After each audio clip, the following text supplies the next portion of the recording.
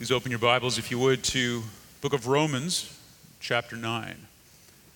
Romans, chapter 9. For the last several weeks now, we have been making our way through this passage of Holy Scripture, and we find ourselves now at the end of a rather extended section that goes all the way from verse 14 down through verse 29 of this chapter. And we've entitled this section, Children of the Promise. This will be part 5. And we have broken it down into 4 main points.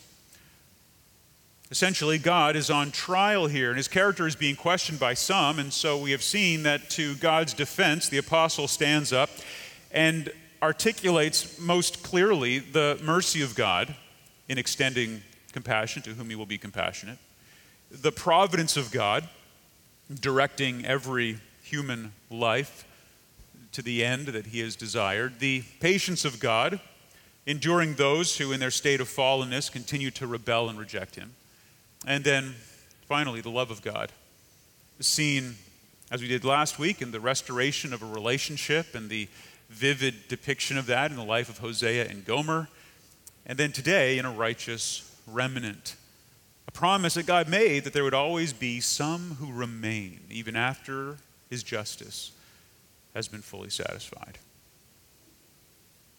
For many years, James Montgomery Boyce, the pastor of 10th Presbyterian Church in Philadelphia, faithfully proclaimed God's word. And about 40 years ago, he wrote a very interesting book on the doctrine of eschatology called The Last and Future World. And in that book, he tells a story that illustrates the theme that's going to run through the sermon today. One day, the King of Prussia, Frederick the Great, asked his military chaplain a question about the Bible. And the king was essentially in doubt as to whether or not the Bible was actually true. He had become somewhat influenced by the secular philosopher Voltaire at the time, and he was now coming to his chaplain to get affirmation about the authority and the sufficiency and the inspiration of Scripture. He wanted an answer, but he wanted it to be brief and to the point. Like most busy kings, he didn't have time to read these great long tomes that were meant to defend the Bible. He would like something that was simple, something that was clear, something that was direct. He didn't really want to have a long conversation. He just wanted a compelling answer. And so he turns to his chaplain, and the chaplain, in fact, said that he could prove the inspiration of Scripture in just one word. Frederick was amazed, and he inquired as to what this magic word happened to be. And the chaplain answered him, Israel, your majesty. And as the story goes, the great king fell silent. Paul defends the justice and the holiness of God by expounding for us the reality of a remnant. And that remnant in the Bible is the remnant of righteous Israel and the Gentiles who were grafted into that group. The remnant throughout all of Holy Scripture, throughout all of redemptive history, from the very beginning until the very end, from creation, the fall, redemption, and restoration, is the promise that God in his justice would not let the guilty go unpunished, but that he would, in fact, punish even an innocent one so that the guilty could go free, having their penalty paid. That small group that whom he has chosen instead is electing love upon are called the remnant, and that is what Paul wants to remind us of this morning. He is already defending God in terms of his holiness and his justice and his goodness and his love by reminding us of his kind mercy. We saw that in chapter 9, verses 14 to 18. Then his divine providence, which we saw in verses 19 through 21. Then his gracious patience, which we saw in 22 to 24. And if I were to summarize these for you, it would be something along these lines.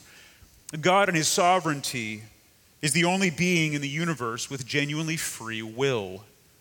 Man, however, is born, and he is born spiritually dead. He is hostile towards God. He is an enemy of God. He is not neutral. He is not merely subject to the persuasion of sin and therefore becoming a sinner. No, he is born a sinner. He is born craving sin, loving sin, doing sin, in sin, about sin, and sin itself. And there is not a single shred of his personality that is not inclined completely towards sin. It loves sin. It feeds off of sin the way that mushrooms feed off manure. It loves it. And here's the thing.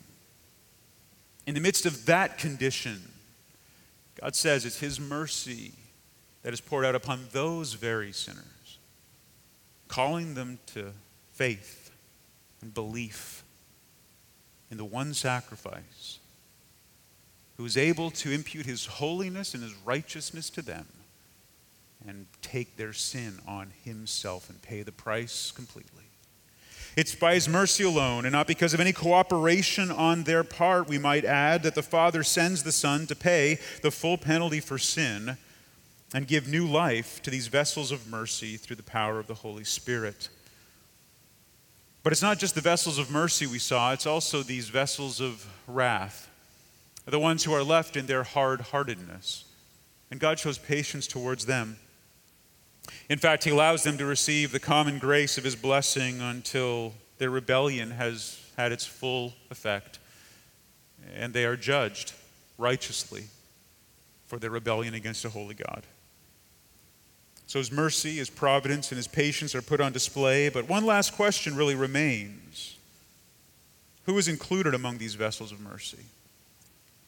And what's so astonishing to the reader of the New Testament, especially in the time that Paul writes this to the Romans, is that it includes not only the Jews, but also the Gentiles.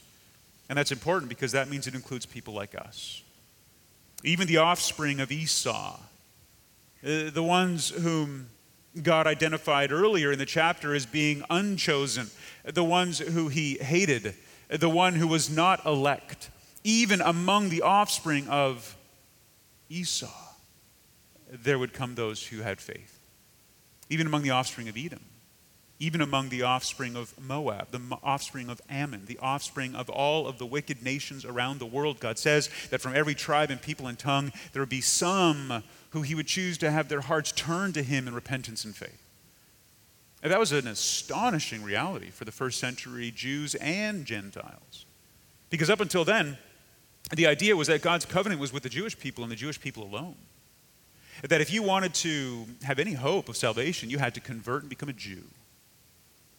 And what Paul says, a man who, by the way, was as Jewish as they get. I mean, there was no one who out-Jewed Paul. I mean, he was Jewish to the core. He says that to many people in the writings of the New Testament. You can't be more Jewish than me, he says, and yet he was the one who God called, ironically, to be a messenger of the gospel to the Gentiles. To say you don't have to convert to Judaism. You simply have to believe in the death, burial, and resurrection, and ascension, and return of the Lord Jesus Christ. And so, people like us, the offspring of Esau, those who were not his people that are called his people, as we saw last week in the study of Hosea, the ones who are not originally his offspring are the ones who would also become the recipients of the promise. This, we said, is his redeeming love. His mercy, his providence, his patience, and his love. Love seen in a restored relationship. We saw that in verses 24 to 26 of chapter 9. Let me remind you of it. He says, as indeed, he says in Hosea, those who are not my people I will call my people, and her who is not beloved I will call beloved. And in the very place where it was said to them, you are not my people, there they will be called sons of the living God. That's a picture of the restoration. The restoration of the Jews who had been cast off and divorced, as it were, brought back. Those who had been called not my people, called my people. But here Paul extends it way beyond just the Jewish nation, but he says it applies now to the Gentiles as well. You too will be called my people. What an amazing promise. You see, Romans 9, as we've said before, is actually a love story. Romans 9 is not just an account of God's sovereignty and salvation. It is actually more than that. It's the story of God's justice and sovereignty and salvation nestled within an ongoing testimony of his absolutely unwavering love. And the love that he extends to the people through apostles like Paul, who write this chapter not from a vantage point of being superior and looking down with condemnation upon those who reject the message, but from the vantage point of one who says, I would give up my own salvation if I could to see the people come to Christ. Absolute heartbreak, as every word of this chapter is written. A love that infuses every verse, a compassion that colors the entire chapter. And in so doing, accurately reflects for us, the reader today, the dual reality of God's holiness and his love. You see, Hosea is the Old Testament preview, this fascinating real-life account of the prophet, the prostitute, and the picture of Christ's love for his bride. And though Jesus, during his incarnation here on earth and his earthly ministry, never married, yet he was engaged, as it were, to the spiritual bride, to the church, made up of all of the faithful who would come from both the line of Jacob and Esau. Now that's the restored relationship that we're promised. But today, let's wrap up this section of the chapter with the last 3 verses, the second half of this 4th point, and that is God's love in a righteous remnant. His love in a righteous remnant. This is the word of the Lord, verse 27. And Isaiah cries out concerning Israel, though the number of the sons of Israel be as the sand of the sea, only a remnant of them will be saved. For the Lord will carry out his sentence upon the earth fully and without delay. And as Isaiah predicted, if the Lord of hosts had not left us offspring, we would have been like Sodom and become like Gomorrah. What Paul does here in this section of Romans 9 is he reaches back into the Old Testament to provide the old covenant proof of a new covenant reality. It's the old covenant proof of a new covenant reality. Why is that important? Let me give you one particular reason. Because the Bible is one book. We talk about the Old Testament and the New Testament. And if we're not careful, we would almost suggest that God had 2 different books, 2 different plans, 2 different audiences, 2 different outcomes, and 2 different ways of salvation. We can draw this artificial line of discontinuity between what he did in the Old Testament and what he does in the New Testament. And this is seen in a most profound and I think unfortunate way in which people sometimes perceive God as a God of wrath in the Old Testament and a God of mercy in the New. A God of anger in the Old Testament, but a God of kindness in the New Testament. I mean, the original God in the Old Testament, he's the one that would actually judge sin and put people to death. The God of the New Testament is a kinder, gentler version of God. I mean, in the Old Testament, you've got God showing up in mysterious ways like pillars of fire. And in the New Testament, in the tender-hearted work of Jesus. Here's why it's unfortunate that that conclusion is drawn. Because there is only, and ever has been, and never will be, one story that runs through the entire Scriptures. There is no artificial separation there.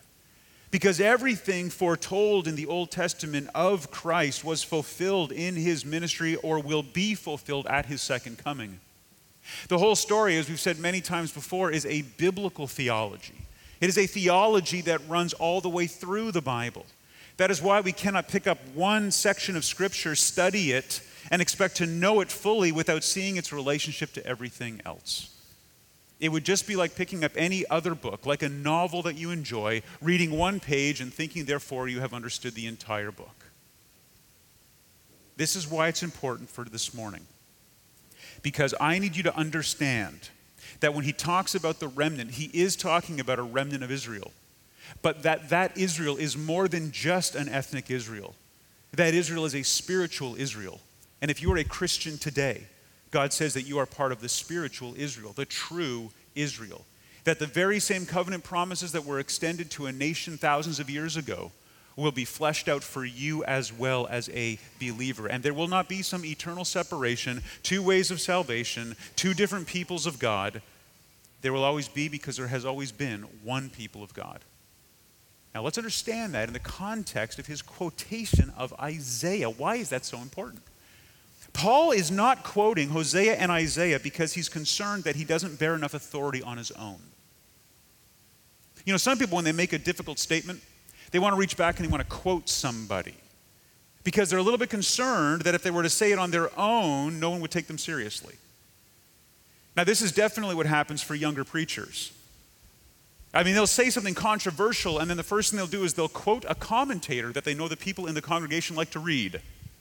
Or they'll quote a famous pastor or a famous podcaster these days, and they'll say, well, this is what he said, and so I'll quote him because he bears the weight that I don't have yet as a preacher. Believe me, Paul is not concerned that he doesn't have the credentials to speak on his own. Paul's an apostle. Paul's an authority. Paul understood all of the Jewish context as well as being used by God to write the modern context of the inspired scriptures. So why does he quote Hosea and Isaiah? He doesn't do it for lack of confidence. He does it because he even wants his readers in Rome to understand that this has been God's plan from the beginning. You see, he's connecting the dots for them. So let's make that our mindset as we look at the quotes so we understand them correctly. And these are quotations from the book of Isaiah, the section I read to you just a moment ago. Perhaps a good verse, by the way, to connect Hosea to Isaiah would be this. In Isaiah 54:5, he says, "For your maker is your husband. Yahweh of hosts is his name, and the Holy One of Israel is your Redeemer. The God of the whole earth he is called." Oh my, what a wonderful promise that is. Just wait a second. Let me understand this correctly. Are you trying to tell me that the very maker of the universe, the one who spoke it into existence, the one who created all things, the one who put into play all of redemptive history, is also my husband?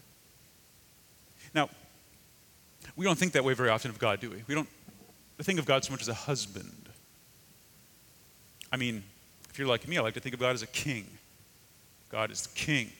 There's something noble and honorable about serving the king. I want to bow to the king. I want to be in service of the king. I want to go off into war for the king. Having a king, you know, that's manly. I like the king. Some of you think, oh, he's a shepherd. I like to be led. I like to be cared for and watched over. He's a shepherd. But how many of us think of God as a husband?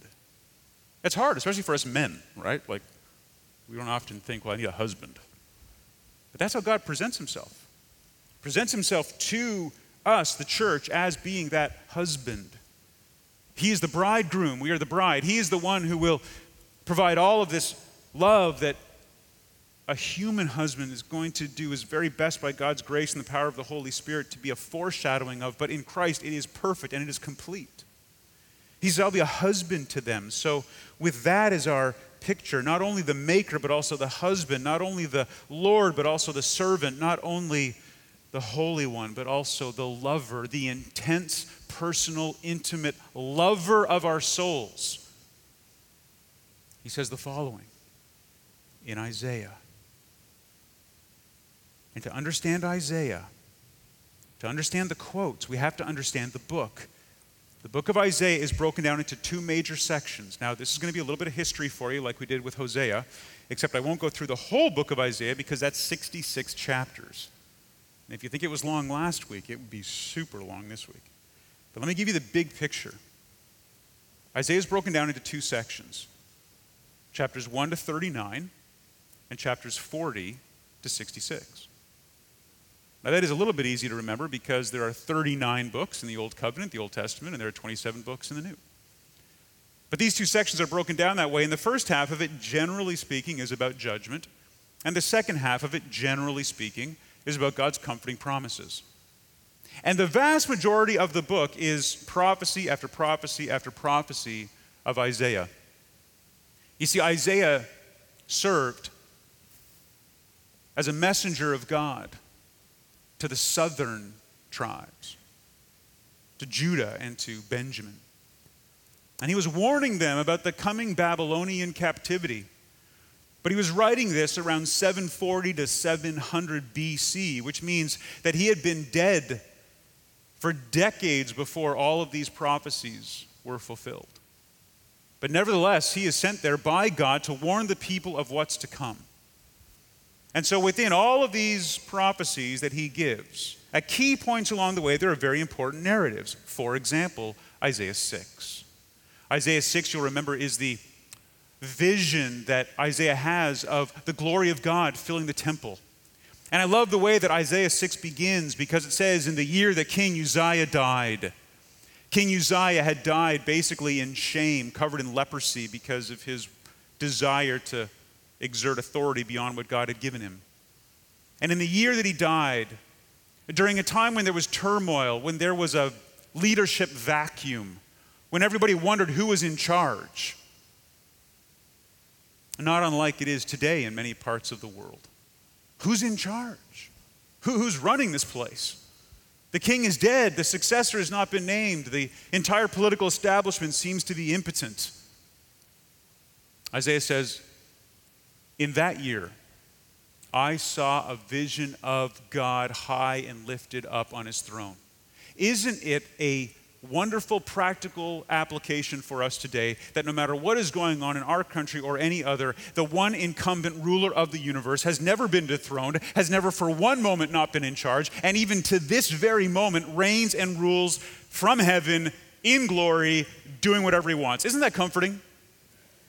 We are surrounded by nations led by complete morons that the God of the universe says, I know. And for my own reasons, I raised them up, and for my own reasons, I'm going to tear them down. But don't you think for one moment that anyone is going to take me off the throne? Isn't it wonderful to know that God will never be recalled? Whenever you're perplexed about what's going on in your own city, in your own state, in your own nation, or in this globe, just please, for a moment, pull back from the endless barrage of media and remind yourself of Isaiah 6. Can I provide the antidote right now? It is never going to be political on a human level anyway. It doesn't matter who's so-called in charge, because there's only ever been one. Read Isaiah 6. Get a proper perspective of the holiness of God and his rule and his reign. That's an important narrative. Another important narrative comes in chapter 7 through 9. It shows this amazing weakness on the part of Ahaz. You see, Ahaz is fearful because Syria and the northern tribes of his own people, of the Jews, are going to go to war against him, or they're threatening that. And Isaiah says, don't you for a moment worry, because God's in charge. And this king, in his lack of faith, goes out there and tries to make an alliance with Assyria. And here's the problem. When you make an alliance with the world, they're always going to take way more than they say they will take. Once you allow them to get in, believe me, they will find a way to take over. And this is exactly what happened. He actually opens up the door for Assyria, the sworn enemies of God's people, to come in and to align with him and to protect him instead of trusting in God to protect him. Isaiah 11 provides this amazing promise of the Messiah, that branch that is going to come up out and is going to be holy and pure and perfect. And then Isaiah 36 to 39 reveals the faith and the foolishness and the indifference of King Hezekiah. Here's a man who does something good in the beginning, and he doesn't allow the threat of the nations around him to make him make alliances with Egypt or Assyria or anyone else for that matter. He isn't allowing himself to fall for that. He trusts in God, and that is good. However, in his pride and in his arrogance, when a group from Babylon comes down, he shows them all the riches of Judah and Jerusalem. And Isaiah has to come to him and say, that was really stupid. Because all the stuff that you showed, that emissary, in your pride and your arrogance, it's all going to be stolen now. It's all going to be taken away. Hezekiah is also the king who was told that he was going to die. And when he turned and begged the Lord to rescue him, God says, I will. I'll give you 15 more years. However, he is also the king at the end when God reveals all of the destruction that would come upon his people because of his rash decision to show off his treasure, was the one who shrugged with indifference and said, oh, well, at least I'll be fine until I die. It is these narratives laced within the prophecies of Isaiah that are the context for everything that Paul is saying here when he talks about the remnant. because the most important glimmers of hope in the book revolve around the promise that God will not leave his people devastated, but he's going to preserve a remnant. He's going to preserve a remnant.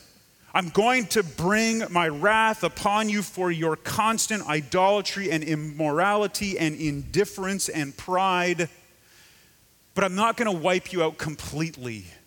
I'm going to leave some. Let's understand the context of these quotes. Go back in your Bibles to the book of Isaiah. And I want you to open to Isaiah chapter 10. We're going to look at verses 20 through 27. That's the context of the first quote. Now, please bear with me. I know this is a little bit complicated, but I just need you to understand how this is fitting together. So, in Romans 9, Paul quotes Isaiah. And he is quoting in Romans 9, verses 27 and 28 from Isaiah 10. Really verses 22 and 23. But I want you to read and understand the context of Isaiah chapter 10. Isaiah, one of three of the major prophets. We call them major prophets not because they're more important, but because it was a longer book. Isaiah, Jeremiah, who also wrote Lamentations, and Ezekiel. These, often along with Daniel, are called the major prophets. And so he is writing this very long book, recording the promises of God towards his people. And he looks ahead, as he often does, to the very end. Remember, the prophecies, as well as the books of the Bible themselves, are not written chronologically. So here he is, giving a picture of the end. Please follow along as I read Isaiah 10, beginning in verse 20. On that day, the remnant of Israel and the survivors of the house of Jacob. Pause there for a moment. Israel refers to the northern tribes. Judah, Jerusalem, the southern. It's a prophecy for all of Israel. So Israel and the survivors of the house of Jacob will no longer lean on him who struck them, but will lean on Yahweh, the Holy One of Israel, in truth. A remnant will return, the remnant of Jacob, to the Almighty God. For though your people, Israel, be as the sand of the sea, only a remnant of them will return. Destruction is decreed, overflowing with righteousness.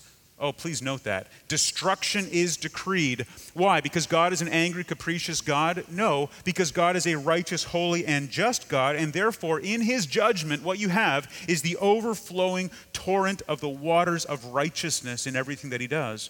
For the Lord God, written in your English translation, this would be Yahweh with us of hosts, will make a full end as decreed in the midst of all the earth. Therefore, thus says the Lord God of hosts, O my people who dwell in Zion, be not afraid of the Assyrians when they strike with the rod and lift up their staff against you as the Egyptians did. For in a very little while my fury will come to an end, and my anger will be directed to their destruction, and the Lord of hosts will wield against them a whip, as when he struck Midian at the rock of Oreb, one of his many times of intervening for his people. And his staff will be over the sea, and he will lift it up as he did in Egypt. And in that day, his burden will depart from your shoulders, his yoke from your neck, and the yoke will be broken because of the fat. Do you know what it means that the yoke will be broken because of the fat? Me neither.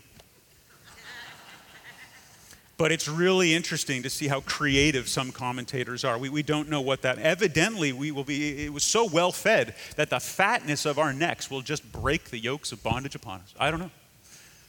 But either way, that fat is going to do some serious work.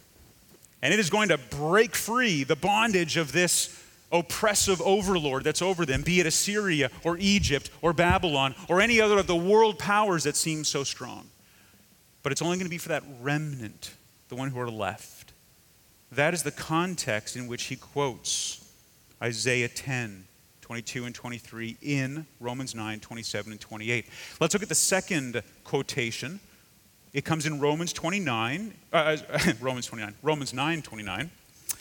in the next verse there. And that comes from Isaiah 1. So look back over at Isaiah 1. Again, we just want some context here. I want to pull out this quote because Paul would have quoted it in a context. The people knew the context. Isaiah opens up his prophecy like this. The vision of Isaiah, the son of Amoz, which he saw concerning Judah and Jerusalem, that's the southern tribe, in the days of Uzziah, Jotham, Ahaz, and Hezekiah, kings of Judah.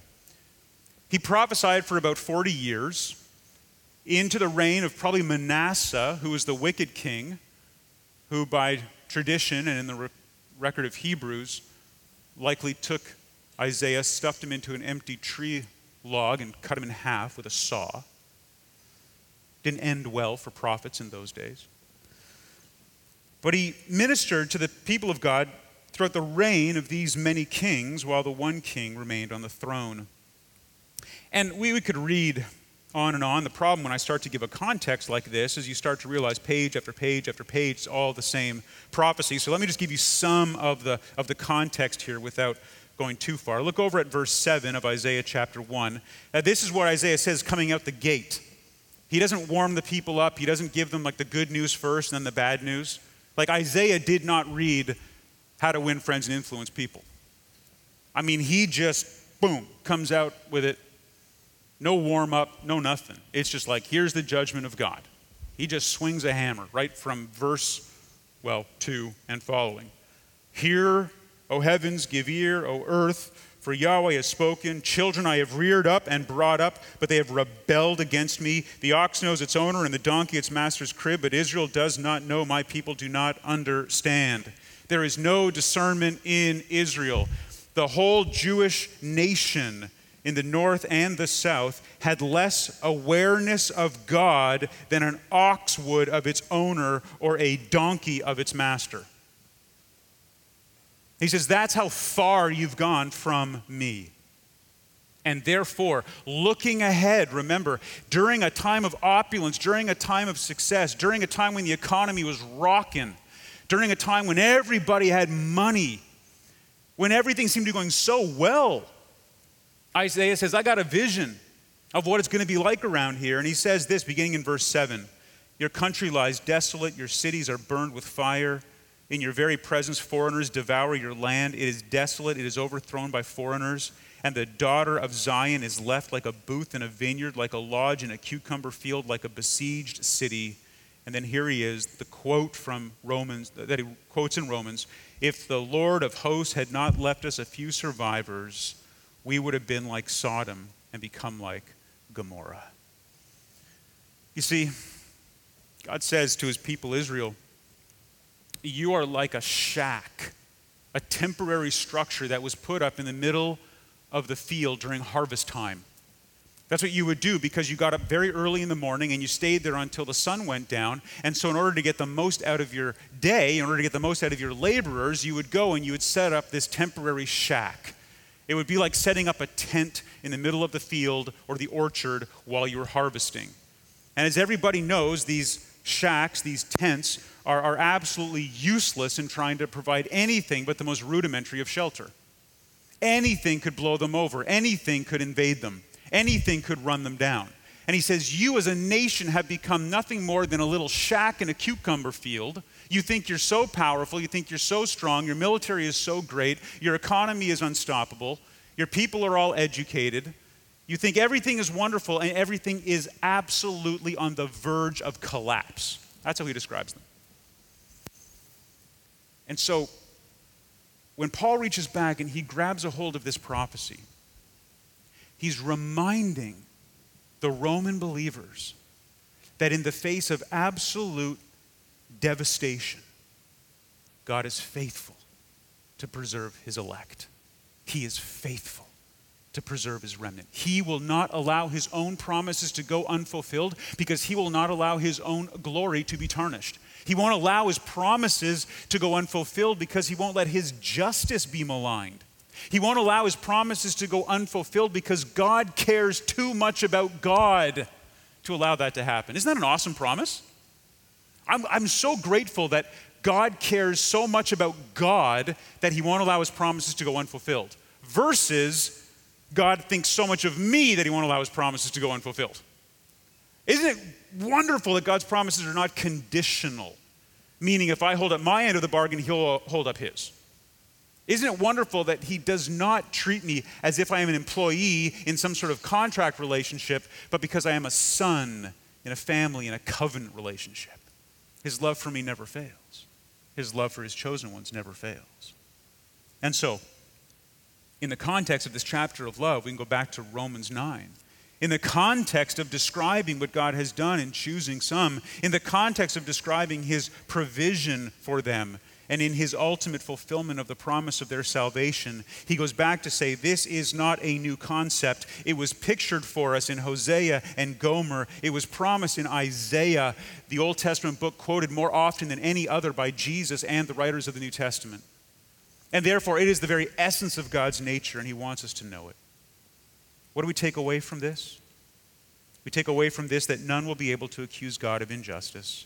He will not allow the guilty to go unpunished. He will not allow his holiness to be corrupted.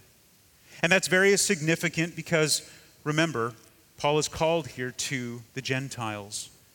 He says, oh yes, God will fulfill all of his righteous judgments, but he will also reach out his hand of mercy to you. You might say, well, isn't that covenant only with Israel? The answer is yes. But as we'll come to see in the following chapters of Romans, in chapter 10 and in chapter 11, we will see that because of their rebellion, God has temporarily set them aside that he might open up the door for others to come in and partake of those blessings. They are forsaken for now. They are, many of them, living in the delusion that somehow protection remains. There are some who believe that Israel has some special place today in God's eyes. Apart from the fact that they are the people of God that will be preserved as a remnant, there is no promise of protection that extends beyond that. There are some who arrogantly assume that because they are of Jewish descent, they are uniquely protected. Might I remind you that protection is very different than preservation. Oh, God will preserve, even if he chooses not to protect. You see, there's an example in the Old Testament scriptures in 2 Kings chapter 11, where a wicked woman comes to power in Israel and actually chases down all the descendants of David and wipes them out down to one single baby that remained. His name was Joash. And Joash was rescued by somebody in the household and kept in the temple, protected in secret for 7 years so that he could be reestablished one day when they overthrew this wicked woman and made little Joash king. The line of David got down to one individual, one single person. If you don't think that God will allow his promise to go to the point where it seems like it's not going to be fulfilled, you are wrong. Sometimes he does that, I think, to show how in control he is. He says, oh, look, I've made a promise to the line of David, and by the way, I'm going to allow every single other person connected to David to be put to the sword save one, and I will protect that little baby. And I will make sure that that child gets onto the throne and that the line continues. Preservation is not the same as protection. You see, at this point, it is wide open. Jew and Gentile alike, both come to God on an equal footing. There is no favoritism with God at all. Therefore, one can proclaim a gospel like that to everybody without being discriminatory as to who the audience is. Now, Paul, the great defender of the character of God, steps forward in this chapter. He is determined to prove the holiness and the love of God. This is not to prove God is innocent because God doesn't need his help. It is to prove that his accusers are blasphemers. Now, we might add here that his accusers are many. They are not just the agnostic. They are, in fact, the very men who have shaped human history. On the side of God's accuser stand several witnesses. But we can be thankful that for every Pelagius, God raises up an Augustine. For every Eck and Erasmus, a Luther. For every Arminius, a faithful band of true reformers. There has been, and we pray always will be, a faithful witness ready to state the facts about God, his character, and his gospel. Amen? May that always be the case. Truth is often obscured by the pressure that comes from debate. But as much as it is obscured by that, it is also produced through that. Because it is in that pressure, it is in that great cost that the real truth emerges. Men have given their lives for these truths and even lost their lives at the hands of other men who claim to love and serve the same God. But that should be expected. Some will always have to fall in order that this truth be revealed. There's a price to be paid. As the famous missionary Samuel Zwemer rightly put it, war always means blood and treasure. Remember, when God reveals himself, it's of infinite consequence. He reveals himself in Isaiah 6 as being the God who is holy. He reveals himself in Isaiah 42 as the God who is love. And I think those two defining characteristics tend to be what we as believers think. I mean, consider this. If you were to ask anybody to define God with one word, what would it be? I would submit to you this morning that if I were to take that poll in this audience, most of the answers would fall along one of two lines. The first would be that God is holy. I mean, God is holy. These are the holy God people, the wrath of God people. They love God's holiness. They love to read the imprecatory Psalms where God is smashing people's teeth. They love to read about how God in his infinite holiness will finally wipe out all of those reprobates. They love to preach these powerful doctrines of God's sovereignty. They have a little picture of John Calvin on their nightstand. Now, before you laugh about the holy God people, there's also another group. They're the love God people. And over here, we've got the God is love people. And all that really matters is God is love. Love, love, love. I mean, they love God, and God loves them and loves everywhere. And there's nothing better than singing 17 stanzas of Good, Good Father. Now look. Is God holy or is God love? Yes. How do you know that? I'll tell you how I know that. I know that because holiness and love intersect. The only intersectionality worth talking about is that. He who has an ear to hear, let him hear. Holiness and love intersect. What does it mean? What does it look like when holiness and love intersect? You know what it looks like? It looks like Romans 9. It looks like everything that we have been talking about in this amazing chapter. It meets in Romans 9. It meets in redemption. It meets in the remnant. Beloved, it meets on the cross, where absolute holiness and justice is poured out, and where absolute love and mercy are displayed.